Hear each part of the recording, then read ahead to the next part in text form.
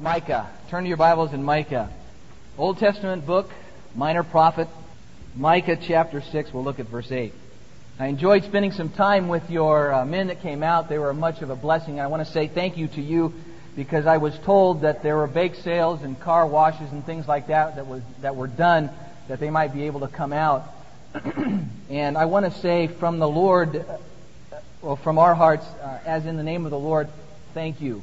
That was a lot of work on your part, but you did something, those men did something in 1 week that would have taken us 6 months to do. And so we're very thankful. We have a new Sunday school room, and we're very, very thankful for that.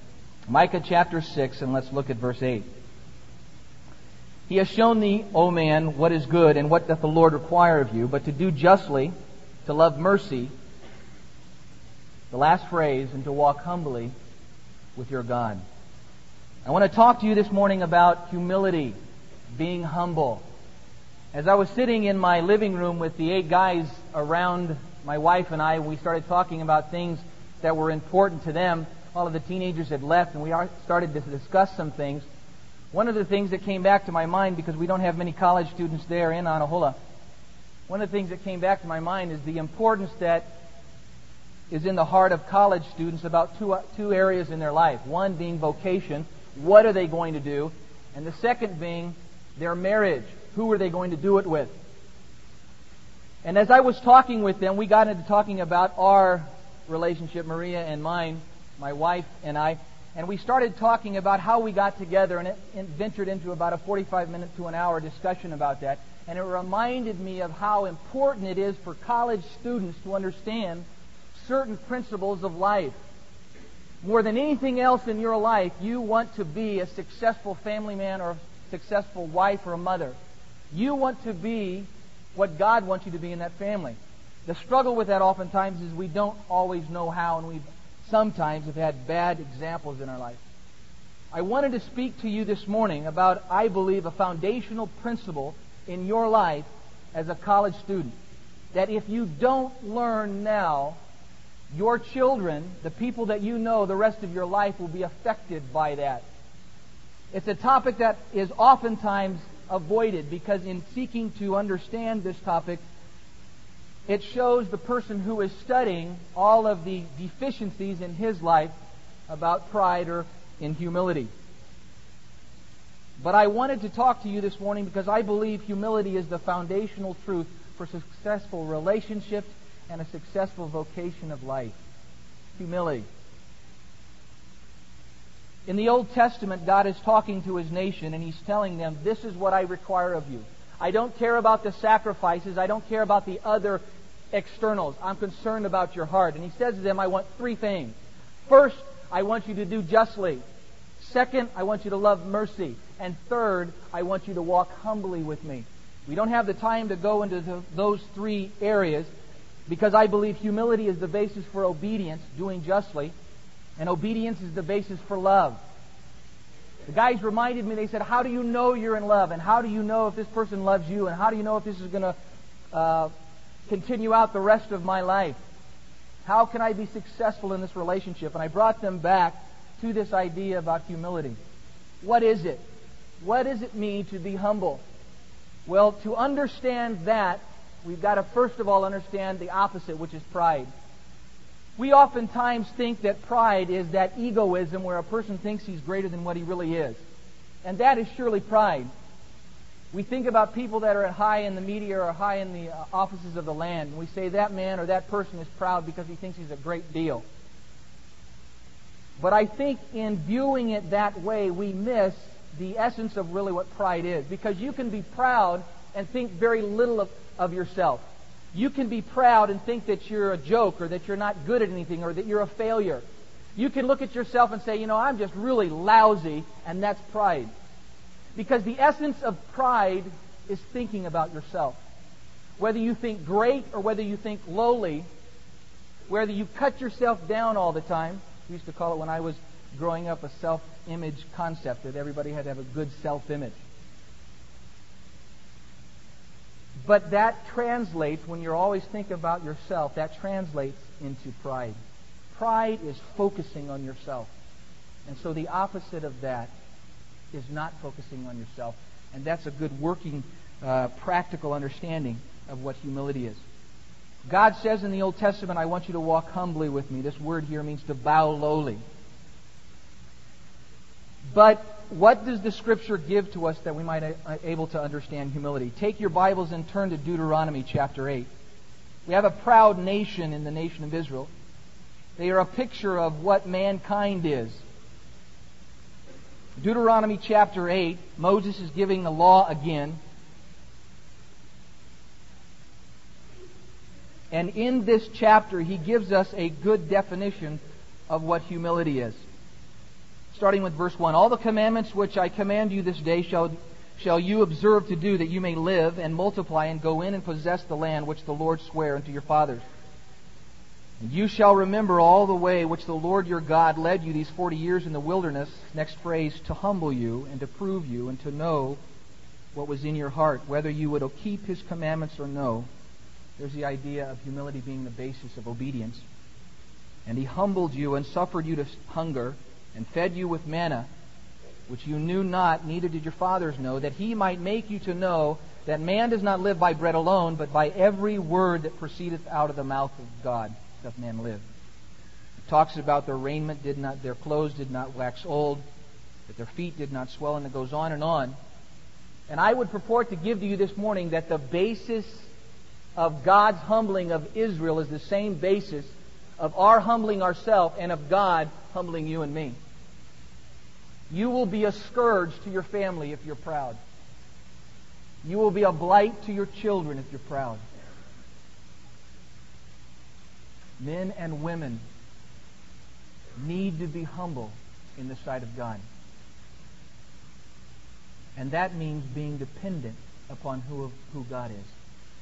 Humility, the best way I can explain it is this. Humility is the mark of God's presence on the life. You meet a man who is humble, and you know that man has been in the presence of God. Now, I'm not talking a superficial humility. I'm talking about a humility that goes down into the heart. I'm talking about a humility that is necessary in salvation. You remember in Matthew chapter 5 the priority of humility, where Christ makes the statement, happy are the poor in spirit, for theirs is the kingdom of heaven. What he is saying is, happy is the individual who has come to realize that he cannot do it on himself. He cannot be satisfied or sufficient in and of himself. He needs somebody else. And that someone else is God. When man comes into the presence of God, a change or a transformation takes place in his life. Just as these Israelites, when they were in the wilderness with God, He took them to a place where they could not be sufficient of themselves. They couldn't go to the five and dime and buy food and clothes. They were out there in a wilderness. They had no water. They had no food apart from God. And every day, day in and day out, they had to depend upon God. And God said, I humbled you in that. You see, when we come into the presence of God, something transpires. We realize that we are insufficient for the tasks in front of us, and that we are insufficient even of ourselves. God has to humble people in many unusual ways. He started here with Israel, giving the understanding of how people are to be humbled. It goes on through this chapter, and it makes the statement that if you come into the promised land and you have the honey and the milk and you're really enjoying it and you forget me, then God says, I will bring all the plagues onto your life. That the people of that nation, or those nations that you're going to dispossess, I will bring them upon your head. Why? So that I can humble you and teach you a lesson again. In Daniel chapter 4, if you'll turn there, we have another show of how God humbles men. Daniel chapter 4. Now remember this. There is a deception of independency. One of the devil's most effective tools is a faulty belief of man's independency of God. If he can make us believe that we can exist, even prosper apart from God, then he's won a major victory. We then begin, watch this, to compartmentalize God.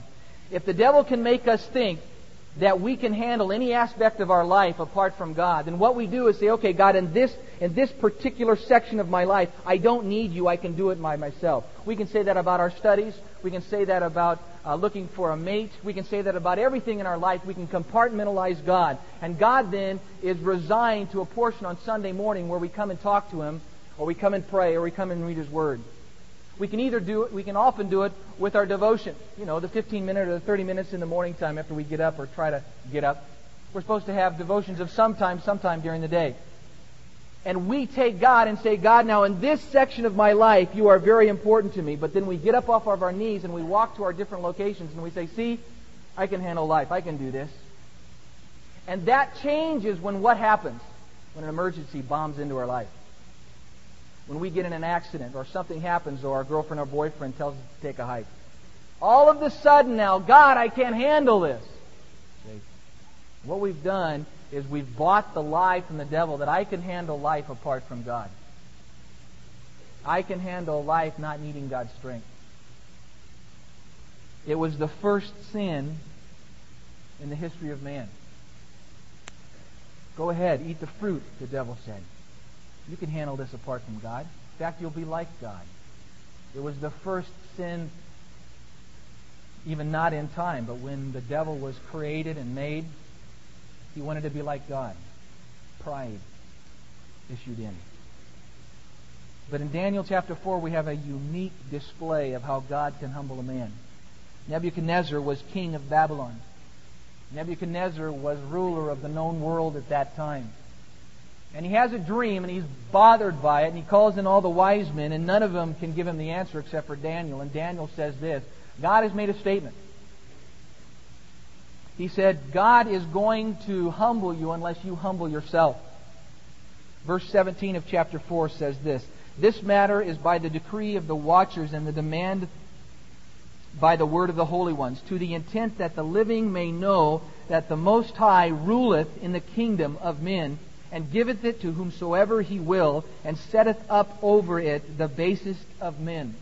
What he was trying to tell Nebuchadnezzar was this, you are not in charge because of the strength of your own hand, because of your own ability. You are in charge because God has placed you there. And so Daniel says to Nebuchadnezzar, now listen, humble yourself and realize that God is in charge. And then the narrative goes on, and what happens is after a year, Nebuchadnezzar comes out upon the bulwarks of his castles and his great walls, and he puts his hand upon the stone there, and he leans out and he looks at all of the wonderful things, quote unquote, that he says that are of my hand. And he leans out there realizing the importance and the weightiness of his own person as he leans against his hand. And as he pulls back and he brushes the gravel of the stone off of his hands, he remembers that, men's life is like that. I can kill him in a moment. I can brush him out of existence. And he makes a statement. He says, look at all the things that I have done. Look at verse 30. And when the king spake and said, is not this great Babylon that I have built for the house of the kingdom by the might of my power and for the honor of my majesty? And while the word was in the king's mouth, there fell a voice from heaven saying, and it decrees to him, I warned you, now you're going to pay. And what happens is that Nebuchadnezzar is driven from humanity and society. He goes out and acts like an animal. His hair grows to be like, it says, eagle's feathers. His fingernails grow to be like claws. And he eats grass with other animals for 7 years, being humbled by God. In verse 34, let's take up the narrative. And at the end of the days, I, Nebuchadnezzar, lifted up my eyes unto heaven, and mine understanding returned unto me, and I blessed the Most High, and I praised and honored Him that liveth forever. Excuse me. Whose dominion is an everlasting dominion, and His kingdom is from generation to generation. And all the inhabitants of the earth are reputed as nothing. And He doeth according to His will in the army of heaven, and among the inhabitants of earth, and none can stay His hand or say unto Him, what do you do? And at the same time my reason returned unto me, and for the glory of my kingdom my honor and my brightness returned unto me. And my counselors and my lords sought me out, and I was established in my kingdom, and an excellent majesty was added unto me. Now I, Nebuchadnezzar, praise and extol and honor the King of heaven, all whose works are truth, and His ways judgments, and his ways judgment. And those that walk in pride, He is able to abase. We have an example where God humbled a man. And He humbled man by showing him the power of His own hand. You are young. You are on the beginning of your life. You can't see down the road. You don't know what you're going to be doing in 5 and 10 years. I'm doing something that was a lot different than what I thought I would be doing. I never thought I would be in Hawaii pastoring a small church that I didn't even know at that time when I was in high school. But God led me out there, and through some unusual circumstances, led me to people who were very kind and gracious, loving people, but didn't have a shepherd. And I can remember what went through my heart as God led me there, and He taught me the lesson that He is in control of my life, not me. You don't see what's going to be down the road. But what is imperative for you and me to learn every day of our life is this quality that is so imperative for God's blessing. I could talk about all kinds of neat things that would help you understand about marriage, or help you understand about family, or help you understand about vocation. But nothing could I talk about that is important about your essential humility before God. You can be a successful man in your vocation. You can bring down a lot of money. You can have a good family. But all of those things are not going to make you successful in the eyes of God. You can be well known. You can have a large church. Or you can be well known in that church. And if you're not humble before God, you're not walking with God. I asked the question to these guys when they were out there. I said, can a proud man walk with God? Can a proud man walk with God? And I got yeses and nos and maybes, and I'm not sure. I ask you that question. Can a proud man walk with God? I think the Scripture gives us a very strong answer to that. And I wanted to give you that answer, first of all, in an illustration. In 1 Samuel chapter 9, you'll find that God calls a man by the name of Saul. He's tall. I should say he's tall. Because back in those times, when men were very much shorter, and probably David in his life was no taller than about right here, 5 foot. Okay, we know that by certain armor and things that the people wore back at that time that we still have today. Okay, swords and shields and helmets and things like that. So David was probably about this tall, and it says that Saul was head and shoulders above all of the crowd. And so I was the height of Saul, all right? I was born just about 2,000 years late, all right? But Saul was head and shoulders. He was the man above all the others. He was the man that everybody, boy, this would be a great king for us. And God tells Samuel, He says, Samuel, I will tell you there's going to be coming a man tomorrow that I want you to anoint as king over my nation. And so Saul comes along, and Saul doesn't come out and he says, I'm it, I'm the one. In fact, he's looking for his father's donkey. All right, and God tells Samuel, there's the man. And Samuel comes along the scene and tells Saul, you're anointed of God to be king. And Saul's response is this, am I not least in my father's house, which is least in the nation of Israel? He was giving a positional insecurity statement of it. Hey, listen, you've got the wrong guy. It was a false humility. All right. Now, how do I know it's a false humility? Because it's the opposite end of pride. One person says, yeah, you got the right man. You're exactly right. I'm head and shoulders above everybody else. Come on, put the oil on. Another guy says, no, I'm not very good. There's just not much to me. All right. Both of them are focusing on self. All right. Now, why do I say that? Because a little bit later in 1 Samuel chapter 10, when he is anointed, he does some good exploits before God and for the nation. But then he's pushed in chapter 13 to obedience. Now remember this. The fruit of humility is obedience, and the fruit of obedience is love. The fruit of humility is obedience, and the fruit of obedience is love. Love is not necessarily only infatuation. And we had a great discussion about that in my house. Infatuation comes and goes. Love is a commandment. When God says to me, love me with all your heart, soul, and mind, He's not saying feel really neat about me. Mushy about me. You know, you've seen the guys, when as soon as they get dating somebody really special, you can't even talk to them. Their gaze look. They come in the room and they're just, Susie, Susie. It's just like the high school boy that I heard a story about where he was talking about, we'll call her name Mary. Oh, Mary this, and at the table, Mary that, and Mary the other, and Mary, just wonderful. And he came back about 2 weeks later, and they were expecting to hear all about Mary, and he was talking, oh, Joan this, and Joan that, and Joan the other. And the guy said, well, what about Mary? And his comment was, Mary who? That happens with infatuation. See? It comes and it goes. Love is a commandment. So if you're going to love, if you're going to say to a woman or a man someday that you're going to marry, I will love you with all of my heart, that is following in obedience. I have chosen to love you. If you are not a good obeyer, you will not be a good loving or lover. If you cannot love when yourself or your flesh tells you, no, I don't want to, I don't feel like it right now. If you can't say to your flesh, I'm sorry that you don't feel like it right now, but I'm going to love, you won't be a good lover. You say, well, how do I get to be obedient? You're going to be a good obedient servant when you have the humility to submit yourself. Because humility brings obedience.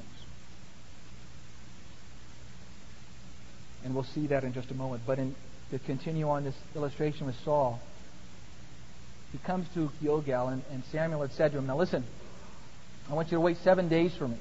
Well, the Philistines are coming, and Saul's getting a little bit scared because he's waited 7 days, but he hasn't waited until Samuel came.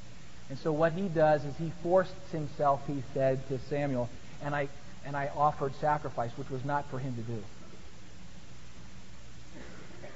He was more concerned about himself than what he was doing in the eyes of the people to a holy God.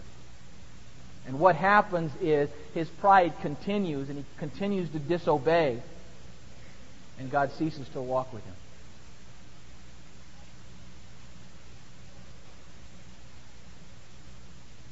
In Isaiah chapter 57, if you'll turn there, we're given a passage of Scripture that is very, very deep in conjunction with this, because it teaches us the delight of the humble one. Isaiah chapter 57 and verse 15, God is speaking, and He's telling a very unusual statement. He's saying, although I am God over all of the universe, and although I am God that controls all things and makes all things, yet this is the person that I dwell with. In Isaiah 57:15 he says, For thus saith the high and lofty one that inhabiteth eternity, whose name is holy, I dwell in the high and holy place, with him also that is of a contrite and humble spirit, to revive the spirit of the humble, and to revive the heart of the contrite one. God says this, a humble individual draws my attention. Okay? Does that mean that if a person is going to have a relationship with God, he's got to be humble? Well, let's see. Turn to the New Testament counterpart of that in James chapter 4. God has said in the Old Testament that He will dwell with the one that is humble. And the delight of the humble one, or the humility's delight, is the fact that God will dwell with him. We didn't turn there, but in Isaiah chapter 66 and verse 2 it says, the humble one trembles at the word of God. But in James chapter 4, let's start with verse 6.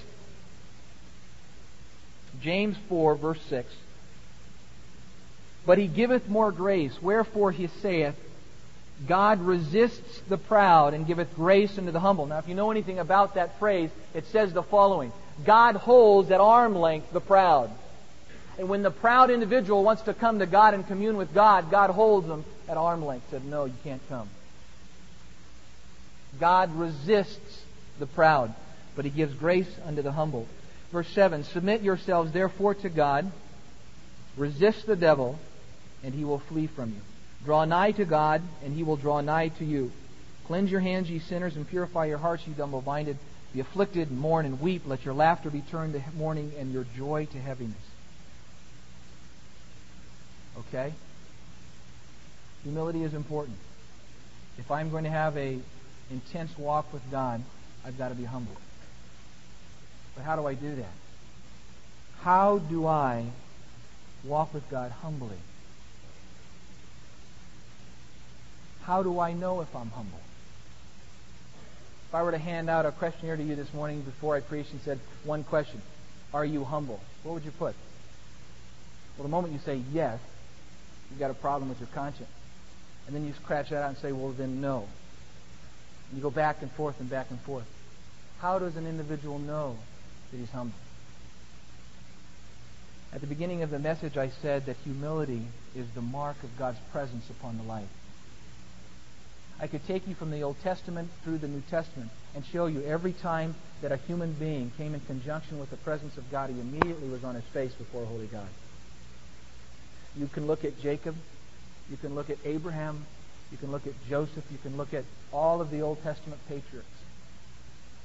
You can look in the Old Testament when Joshua came into the land and he met God face to face. You can look at Moses when he went up to the mountain and saw God face to face. He immediately covered himself in a shawl.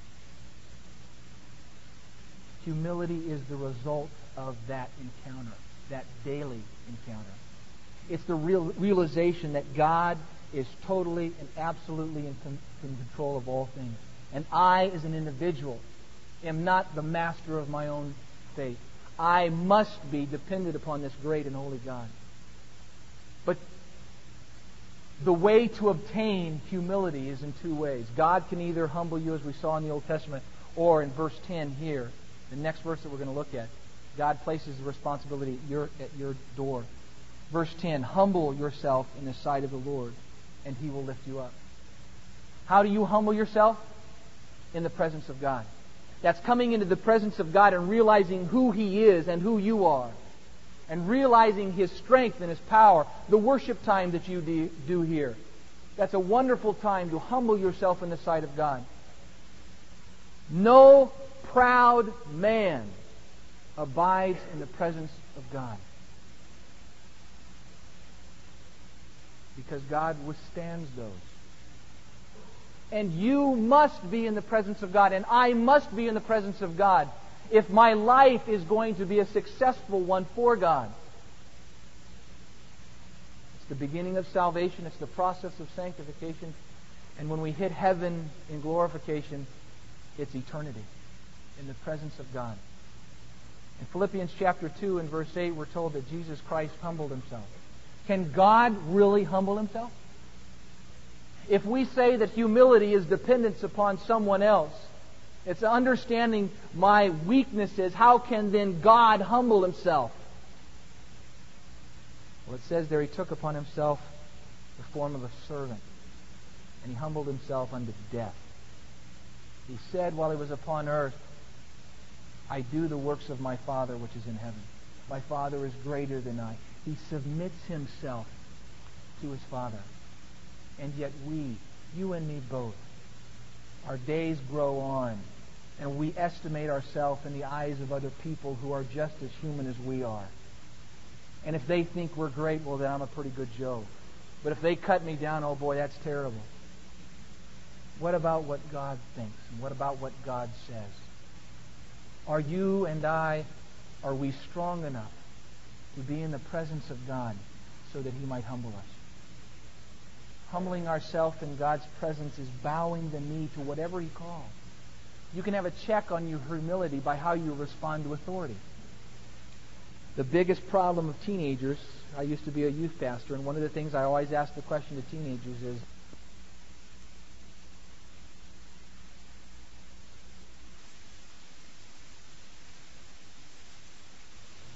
how do you respond to authority? Do you get along with your parents? Do you get along with other authorities? That told me probably about 95% of their spiritual life. How does one become submissive to authority? It comes back to humility to God. Because when God is seen as who He is, and I bow my knee before Him, I submit myself to Him because He is all God and all sovereign. And when He is in my life in that capacity, I have no problem submitting myself to Him. And then He says, hey, I put this authority over your life. And I say, okay, I'm going to submit to this authority because God placed it there. I might not agree with it, I might not like it, but I will submit myself to this authority.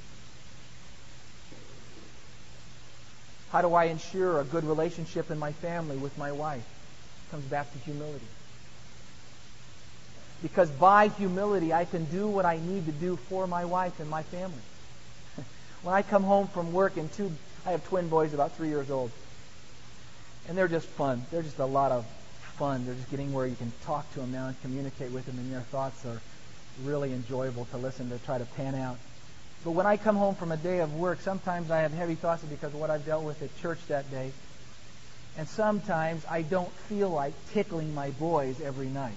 But that's the world to them. Daddy, Daddy, Daddy, tickle us. All right? I don't feel like it, son. What prods me to do what as a father, and I'm not saying that that's the whole scope of fatherhood is tickling your children.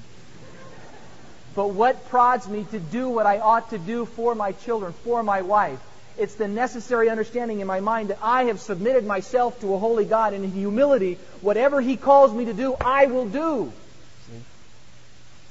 And mark it down. I can find every time I have a problem with submitting, I can mark it down. I am proud in that area. No, And the thing, as I mentioned, it goes on into love. The same understanding. We must be people who are humble. We must not be individuals who are so proud and haughty that the world looks at us and calls us proud. We must be people of humility. Because God resists the proud, and if we would have blessing and fellowship with Him, we must be humble people. Last verse of Scripture I want you to look at to show you how this all cycles out is in John chapter 14.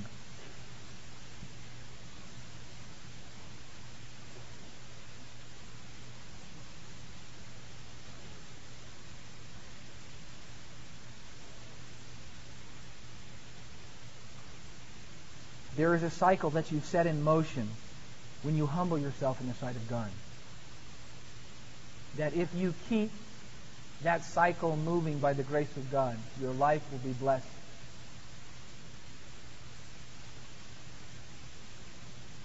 Most of you in here do not have children. When the day comes and you go to the hospital and a child is born, and you look at the offspring of your love for the first time, or the offsprings of your love for the first time, more than anything else in your heart, you want to be a good father or mother. But you know something? If you start then, you're behind the race. Students, you've got to start now to humble yourself. There are children yet unborn that will feel the either blight of your life, unwillingness to humble yourself, or the pleasure or the blessing a father or a mother was willing to humble themselves in college. Your children are at stake in this. Your wife or your husband is at stake. Your vocation. In John chapter 14, we read a verse 21. He that hath my commandments and keepeth them, he it is that loves me. And he that loves me shall be loved of my Father, and I will love him and will manifest myself to him. That's a blessed, blessed verse, and we're going to just look at its different components. He that hath my commandments. You say to me, wait a second, you said commandments or obedience was based upon humility. You'll find in verse 20 that Christ has just said that you will be in me and I will be in you. And the first ingredient in salvation is humility. It's a humbling. It's realizing that I have a deficiency. I have a need. I cannot glorify God as I ought. It's coming to the cross, the narrow gate, and saying, I cannot take the burdens of all my wonderfulness in this gate, and I must leave them off and go through the gate by myself. Well, there's a union there, as Christ talked about it. And in verse 21, then He says, and he that hath my commandments and keepeth them. That's obedience. He it is that loves me. You can know your love of God by your obedience of God. And he it is that loveth me. Now look at this phrase. What? To be loved of my Father. You want to be loved of God? Obey Him. You want to be loved of God? Love Him. Now watch the next phrase. And I will love Him and will manifest myself to Him. Now here's where we're going. It's a cycle. As you humble yourself in the presence of God and who He is in your life, and you start to obey Him as you ought, that grows love out of your life. And as that growing love out of your life comes full cycle, then God reveals Himself more to you, humbles you more, you obey more, you love more, He reveals more, and you go around in this cycle until you die and go see Him face to face. But what we do is cut it short. God, in seeking to reveal Himself to us, at times only hardens our heart. When God comes, as He did to the Israelites, and says to them, I took you out there to be devoid of everything but Me. And they gave lip service to God while they needed His sustenance. But the moment prosperity came, what happened to their lives? They started worshiping idols and all kinds of other things. Because it says in Deuteronomy that they forgot that it was God who had done all these wonderful things in their life.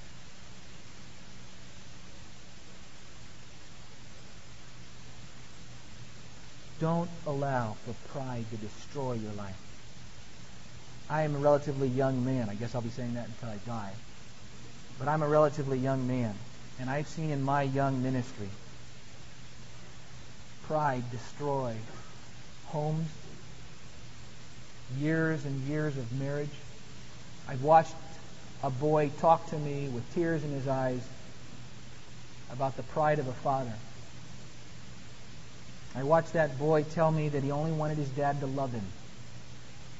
And that when he was a young boy, he went out and wanted to spend time with his dad, working on the car with his older brother and his dad. And his dad said to him, get back inside where your mother is. That's where you belong. And he said, from that day on, I kept trying to make contact with my dad, but he would never love me. And to talk to that individual and realize what sin had reaped in his life and the pride of his own heart, not wanting to deal with those pains before a holy God and understand that God allowed those things in his life to perfect him, he became hardened and hardened. And a boy of great promise turned into an individual who now lives with other men just to satisfy his desire to be needed and to be loved. I could tell you horror stories of girls weeping because of the pain they received from a proud father or a proud mother. I've watched jobs be destroyed because people were too proud to submit themselves to authority. I watched churches destroyed because people were too proud to reconcile. God is God. He deserves to be worshipped. He deserves yours and my life. He deserves your response to His presence. I'll tell you one thing. If you're a Christian here this morning, there'll come a time when all of us will live out our humility. Because in heaven there will be no proud people. Please listen this morning. I would have loved to spend the time telling funny stories. But please listen. Don't allow pride to ruin you. Because it will destroy you. Just as it destroys Lucifer, Satan. Just as it had destroyed Nebuchadnezzar.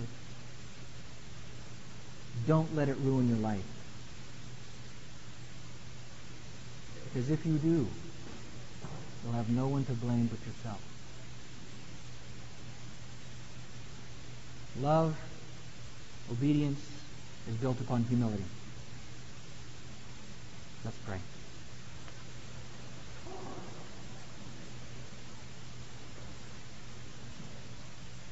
Father, we do eternal work here.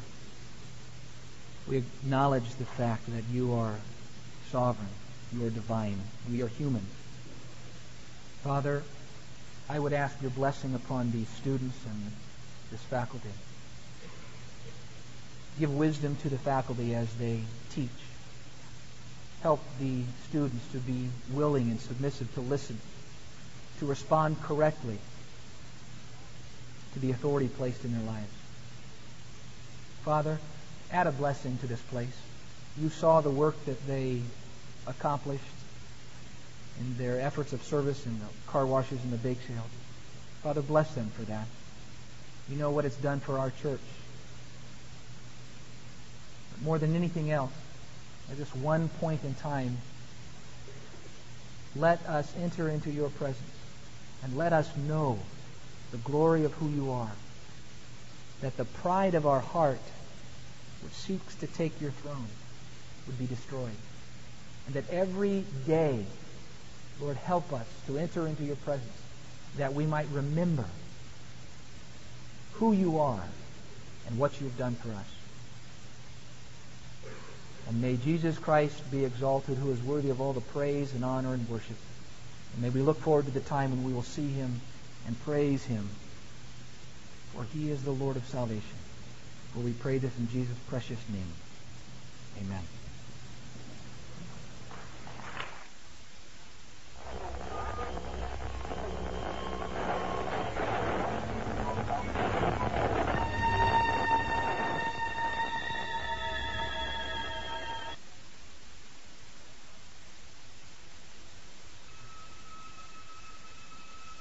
There's a wideness in God's mercy I cannot find in my